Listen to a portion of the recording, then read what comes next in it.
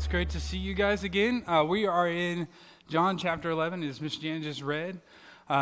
She has been a blessing to this body. And so if you see her around serving behind the scenes, she won't like the credit, but at least tell her thank you for getting you the most essential things, which is coffee and communion, okay? So like the two most important things maybe in the church are coffee and communion, and she does both of those. So if you see her around, tell her thank you. She has been a blessing, not just because of coffee and communion, but because of her heart for the Lord and her heart for people. And so we're going to be in John chapter 11, as you may know already, and we're getting to the end here of a series that we've entitled Encounters with Jesus, where we have purposed for this last couple of months to be able to go through and to talk about these stories of real people interacting with a real and holy God that ultimately leads to life transformation for them.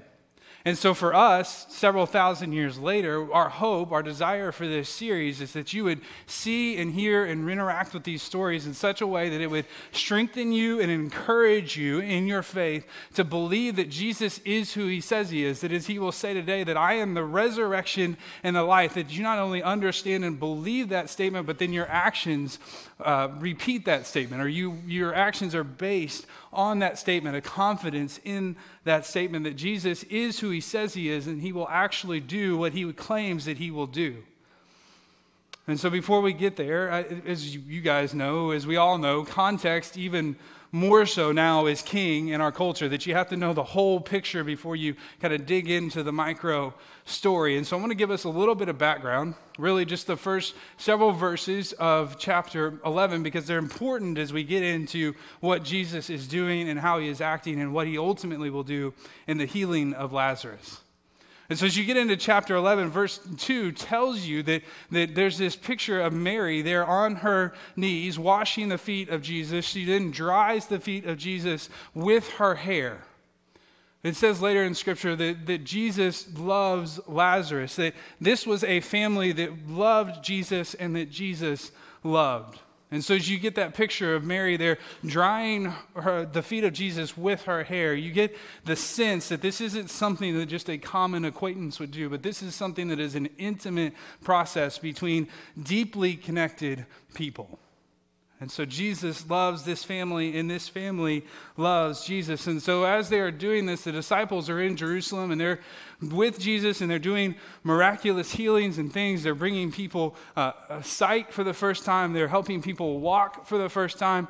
And then Jesus, as he begins to develop a crowd or a following, that following turns into a gathering, and that gathering turns into a large group of people. And so the Jewish religious leaders and the Romans begin to wonder, who is this guy? And ultimately, what is his purpose being here? And so they begin to follow him. And then eventually Jesus makes the statement that sets everything off. He says, I am. He claims that he is God. And the Jews, immediately knowing that that is a capital offense, that no one claims to be God other than God, pick up a stone and they begin to try to kill him. And so Jesus is like, not today, it ain't my day. And so he flees out into the wilderness, and they set up shop and they continue doing ministry. It's at this same time that Martha and Mary and Lazarus are at their home, and Lazarus gets sick. Not just like, drink some tea and honey in the morning sick because your throat's a little scratchy, but he gets like bad sick. And so they send a runner to Jesus. And the runner gets there and he delivers the message and it says, please come, Lazarus is sick. Jesus waits 2 days.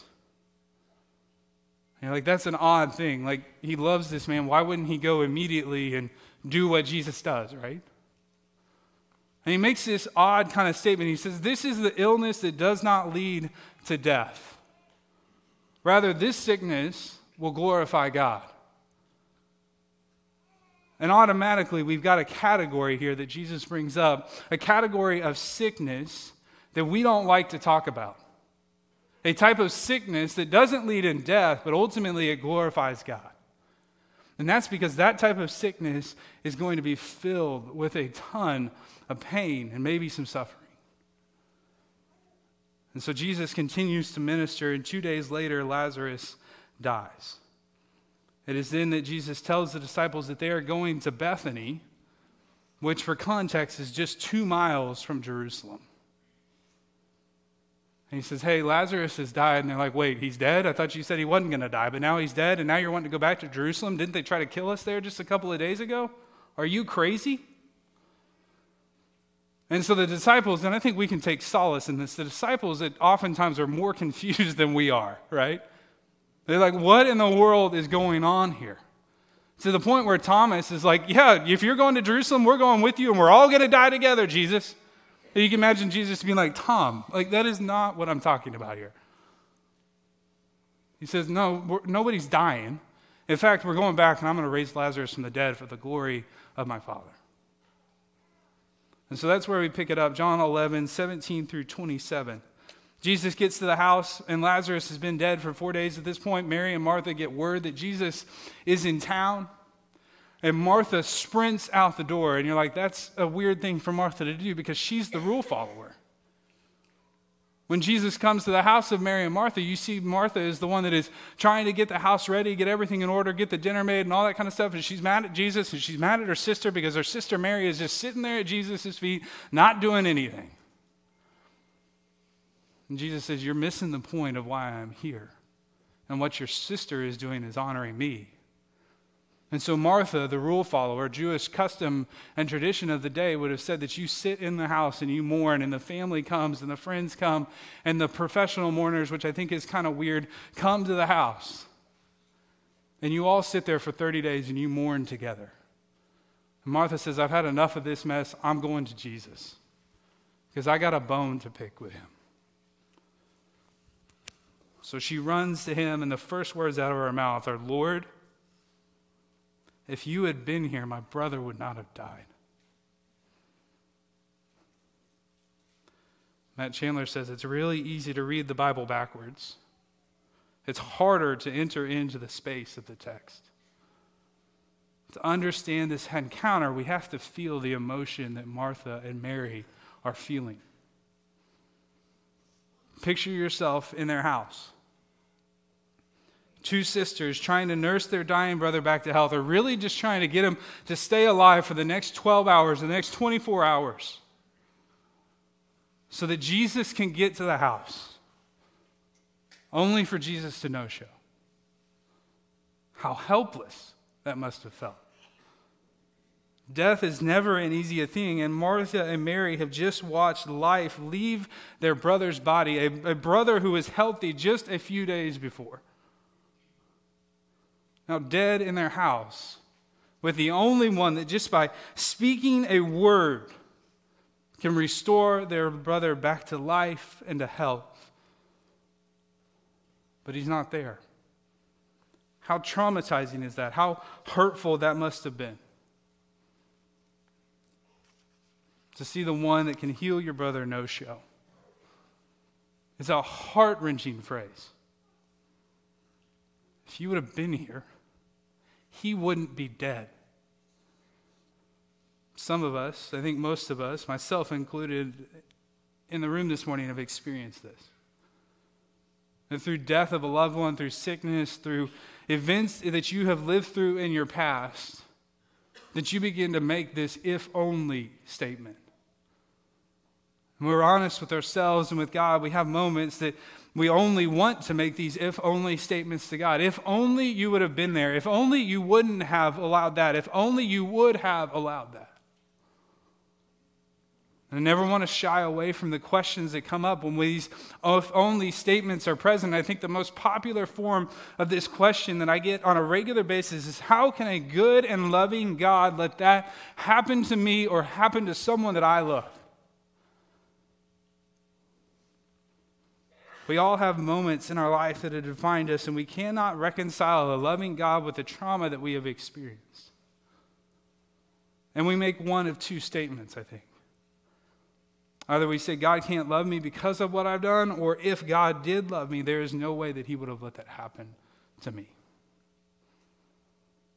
Abuse, neglect, promiscuity, sin, death, all having their effect on our life, cause us to make the statement, God, if only. If you love me and you're not against me, where were you? That's the statement that Martha makes. Remember to experience this moment with the sisters. We have a 21st century understanding of this story. At this point, Mary hasn't even left the house yet. The house is filled with people that she may not even know, mourning the death of a man they didn't know. It's filled with the sound of weeping over the death of Lazarus. Listen to what Martha says to Jesus after telling him, "If you had only been here." John 11, 22 through 26. "But even now I know that whatever you ask from God, that God will give you." Jesus said to her, "Your brother will rise again." Martha said to him, "I know that he will rise again in the resurrection on the last day." And Jesus said to her, "I am the resurrection and the life. Whoever believes in me, though he die, yet shall he live. And everyone who lives and believes in me shall never die." Do you believe this, Martha? What Jesus is asking of Martha, and I believe by proxy for all of us this morning, is he's asking for a trust that leads to action. He is asking for belief that leads to trust, that leads to action. Because we have to move from orthodoxy, which is what we believe to be true about God, to orthopraxy, which is true or right action based on our beliefs. That our belief motivates us to do something with what God has done and has caused us to know and to believe. That our beliefs have to inform our actions. If we believe that Jesus is the risen Son of God, that should change how we live, not just how we think. Jesus is asking Martha, "Do you believe?" And her response is like, "Yeah, I get it. I get it. You have the power to do these things. You can just ask God and he'll do these things with you and for you and however that works out. I believe that you're even going to resurrect him someday in the distant future." She believes that Jesus is a prophet, rabbi, healer, teacher, that Jesus has been in her house. He has sat at her table. And she says, "I know whatever you ask from God, that God will grant you." But Jesus is now asking Martha, "Do you believe that I have the power over life and death? That I am the solution to your problem now and for eternity?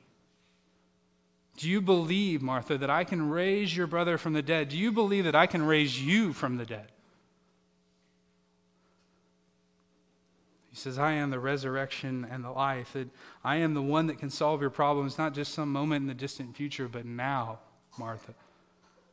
Because the reality is for all of us that we are spiritually dead without Jesus, without him being the resurrection and the life, that we are dead in our trespasses and sins against God. And as a believer, he is not only the resurrection, but he is the life. He is the sustainer of your life, the author and perfecter of your life. As you believe in Jesus Christ, you don't stop growing in a knowledge of him, but you continue to grow in a knowledge of him, which informs your actions that you should take. The reality is that the more we know about Jesus, the more we know about ourselves. And the more we know about ourselves, the more we know about Jesus, because we have been made in his image and according to his likeness.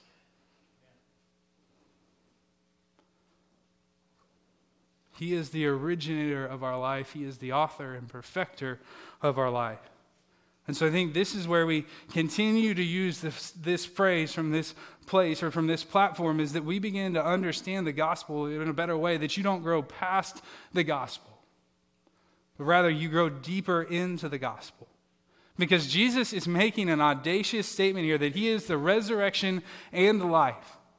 That it means that he has come to resurrect the part of our lives that have been made dead to sin, because of shame, because of guilt. And so what Jesus is offering here, when he says, "I am the resurrection and the life," he is offering that somewhere in your past, every one of us has it. There is trauma, there is sin, there is guilt, there is shame, there is fear, there is any number of things that exist over here. And so Jesus coming to this earth is saying that I am here to resurrect those things, that I am here to redeem and to restore those things, to make those things good again for you, and to bring you into a place where you can experience life apart from those things, not bound by those things. As Hebrews says, that we are not easily entangled by those things anymore, but rather he has given us freedom over those things, and in giving us freedom over those things, he is giving us life. John 10:10 says that I am the life, or I desire to give you life and life to the full.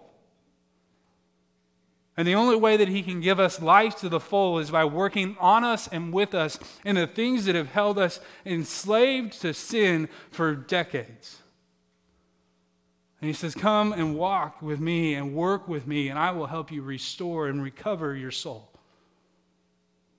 And he says, oh, and by the way, I am the life, and I've come to give you life in the future, not just now.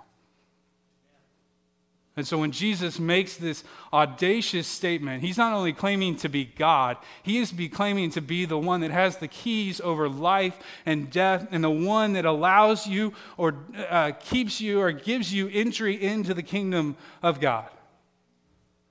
That is by Jesus and through Jesus and the sacrifice and death of Jesus that we are able to enter into an eternal kingdom, to eternal life with our Heavenly Father, the author and the perfecter of our souls.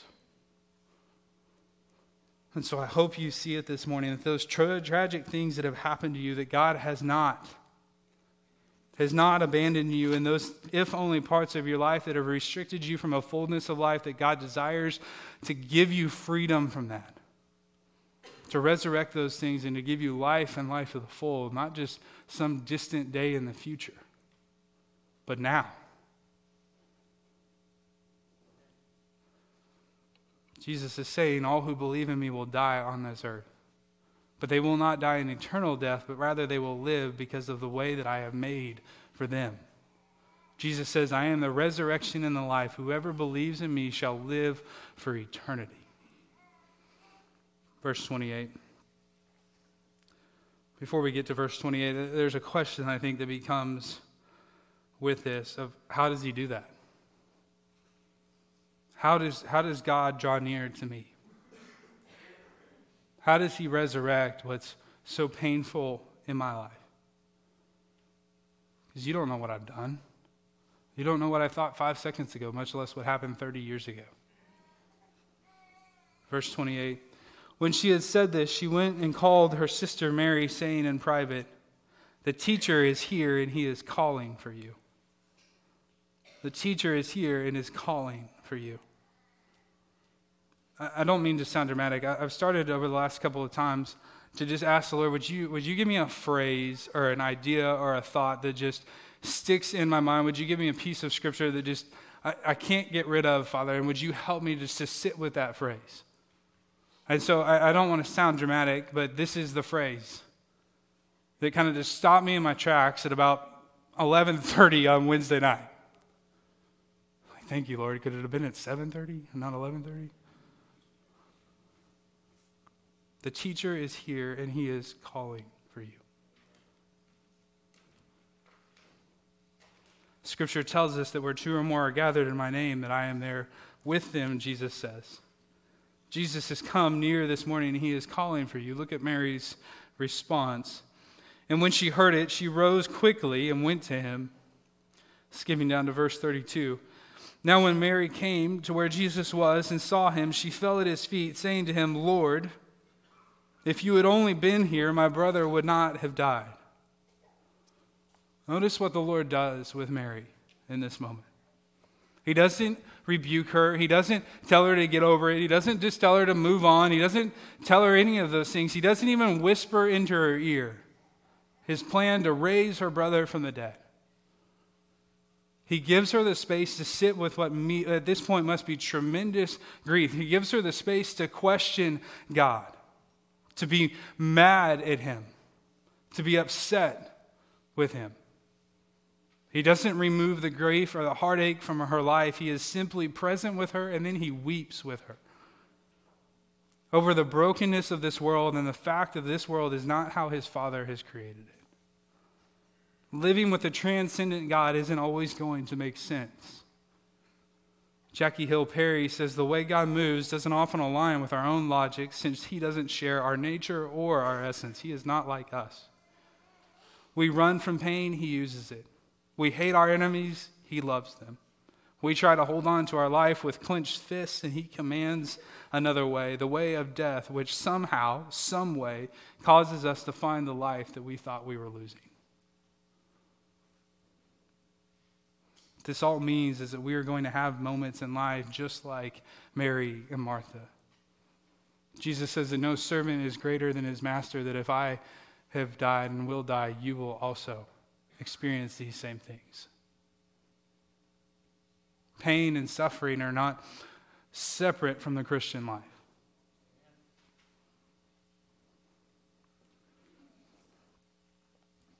It's a resurrection and a resurrection and life promise that God is steadfast, that He is full of loving kindness, that He draws near to the brokenhearted, the crushed, and the perplexed, that He binds up our wounds and that He heals our hearts. He listens to the cries of help. He hears our screams of anger.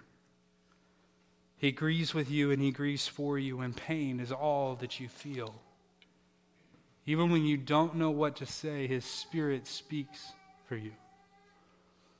God has and is creating space for you to ask the questions, to allow you to sit in the rest from the chaos of this world in the perfect peace of His presence. To recognize your limited ability to control and to begin to uncover what hurts, and the trauma and the grief have planted little barbs inside of your body that hurt when you try to begin to remove them. As you think about what is unclear, you will become frustrated, but He desires to provide clarity to our disordered thoughts. God desires our questions. He looks forward to answering our if only statements with grace and love. Ultimately, He desires the healing of your soul. Asking questions develops intimacy with God as we are able to be vulnerable with Him. Reading His Word ceases to be laborious and begins to be a place where you find God and you find your answers to life's deepest questions, because you have a relationship with the one who has authored that, the relationship with the one who has authored you. God desires to draw near to us. 1 Peter 5:10 becomes an encouragement. It says, after you have suffered a little while, the God of all grace, who has called you to His eternal glory in Christ, will Himself restore, confirm, strengthen, and establish you. Suffering allows us the opportunity to run to our Savior, to allow Him to reveal to us what is best. Jesus hasn't come to just give you just what's okay, what's mediocre. He's come to give you what is best, not only for this life, but for eternity. For Alexis and I, this was a journey with infertility. In moments of pain, I tend to think that we cancel the faithfulness of God because of our current circumstances. And y'all, that was just reflecting on that this week, that was a sucky process. And I would use a different 5-letter word if it wasn't recorded and I wasn't on the stage with a microphone. That was a sucky process.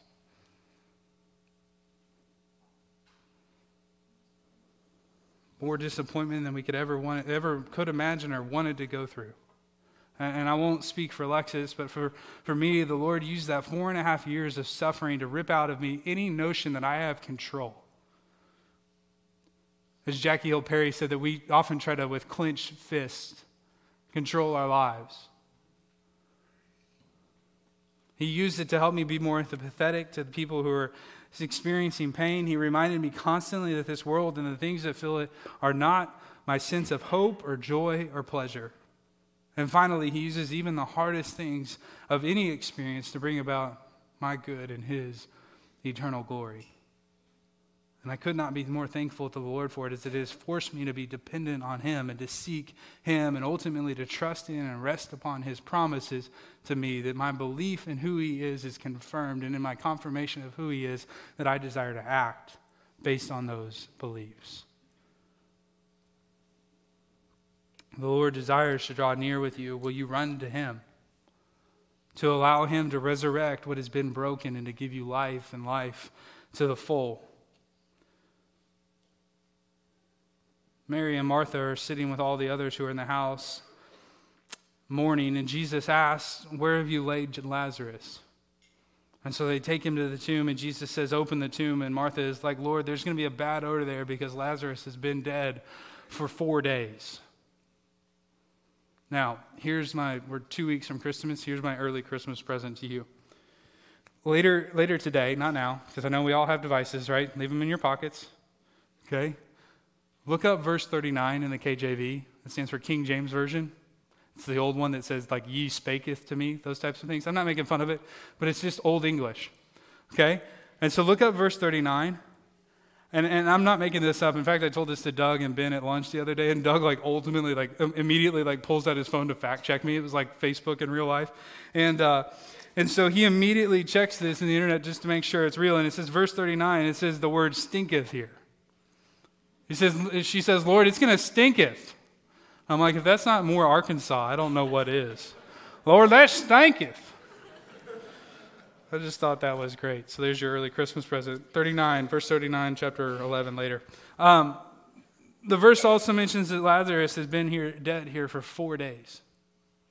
It seems odd, but Jewish custom, again, would say that they believed the spirit of the person would hang out and around the person for 3 days after they had died. And so Jesus here in this moment, in his divine ability, is going, hey, we're going to let him be there for 4 days so that there is no superstition around this. There is no question around this, that Lazarus isn't dead. He's like dead. And so here's the beauty of Jesus being the resurrection and the life. When Lazarus comes hopping out of the grave. So they roll the stone back. Jesus declares he doesn't do any incantations. He doesn't do any of those type things. He just simply declares, Lazarus, come out. Scripture says he shouts it. And Lazarus comes hopping out of the grave, still bound in grave clothes. What do you think happens in that moment to all the sadness? To the anger, to the frustration, to the statements of God, where were you when I was experiencing that? What happens? Does it not vanish the moment that Lazarus hops out of the grave? Alive, resurrected from the dead. Where has Mary and Martha's hope been up until this point? It's been in a future resurrection someday off in the distant future. But Jesus brings the hope of the future into the present suffering, and by doing so, he restores the past. He is the resurrection and the life. And so I think this becomes our wrestle. Do we believe with that? Do you believe that Jesus, being the resurrection and the life, has come to resurrect your past, to sit with you in your doubts and questions, and to give you a hope for the future because of what he has done? Do you believe that? And if you do, what changes should you make in your life? How does it look to live differently after believing that Jesus, unlike Lazarus, died and 3 days later rose from the dead, never dying again, but actually taking his seat at the right hand of his heavenly Father? And in raising the dead, that God is promising to you that he will also raise you from death and usher you into an eternal life. In a place that Revelation 21:4 says that God will wipe every tear from your eye, that there will be no weeping, no fighting, no crying, no mourning, no death. That the lion will lay down with the lamb. What an incredible picture that is.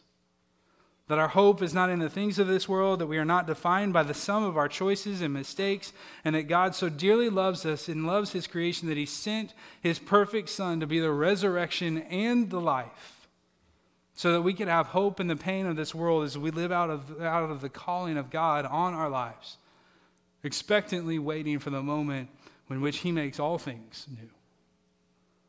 Jesus says, I am the resurrection and the life. Whoever believes in me, though he die, yet he shall live.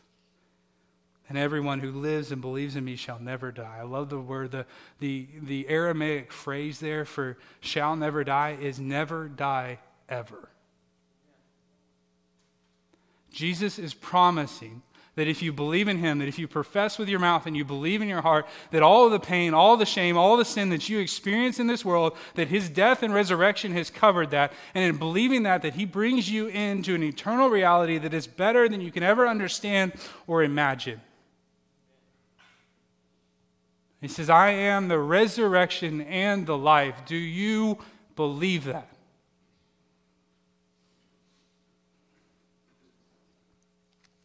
This morning we're going to take communion together as a body, and so as we take it home this morning, I think at times that I have a tendency to just kind of skip by things that become tradition or things that I've memorized that I just kind of do, certain habits or behaviors that I have that I just kind of go through life and I just kind of walk by those things without really giving them much thought. And so as I thought about communion this week, one of the things that I thought about is how potentially communion for us can become just something that we do out of rote memorization. That we don't take the time to think or to process what's actually happening in that moment. That Jesus is describing and prescribing how he is going to be the resurrection and the life. And so for us, I thought it would be useful for us, for myself, to just read this scripture. This is Matthew 26. It'll be on the screen if you want to follow along. Matthew 26, starting in verse 26. And this is the upper room meal that the disciples are having just hours before Jesus is going to be accused, arrested, beaten, and killed. Now as they were eating, Jesus took bread, and after blessing it, broke and gave it to the disciples, and said, "Take, eat, this is my body." And he took a cup, and when he had given thanks, he gave it to them, saying, "Drink of it, all of you. For this is the blood of my covenant, which is poured out for many of the forgiveness of sins. I tell you, I will not drink again of this fruit of the vine until the day when I drink it new with you in my Father's kingdom." Jesus is describing how he fulfills the promise to be the resurrection and life. It is this sacrifice, it is through this sacrifice that we can have a relationship with him. The gospel is a simple message. It is through the profession of faith that you believe that Jesus is who he says he is, and that his blood covers all of your sin for all of eternity. And that is why it gives you relationship. It is nothing that you can do or have done or will do or should do in the future. It is all Christ's sacrifice for you. And that's what gives you eternal life. Jesus does this to draw near to us, to give you life and life to the full, as well as life eternal. And so as Josh and Leah, as they play for a little bit, and then we'll finish up with a couple of songs, as you come this morning, think about the sacrifice that Christ has made in order to have a relationship with you. That in just a couple of weeks, we're going to celebrate Christmas. And I don't mean to get political or anything, you know this, Christmas is not about gifts and presents and Santa Claus. Christmas is about the ultimate gift. And that ultimate gift is that God, having so loved all of us, sent his one and only Son into this world to die so that we may have eternal life with him.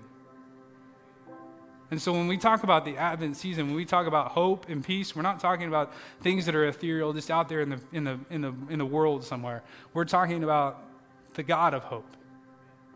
And we are talking about the God of peace, who is drawn near to all of us and who desires to have a relationship with us that not just helps us in this life, but saves us for eternity.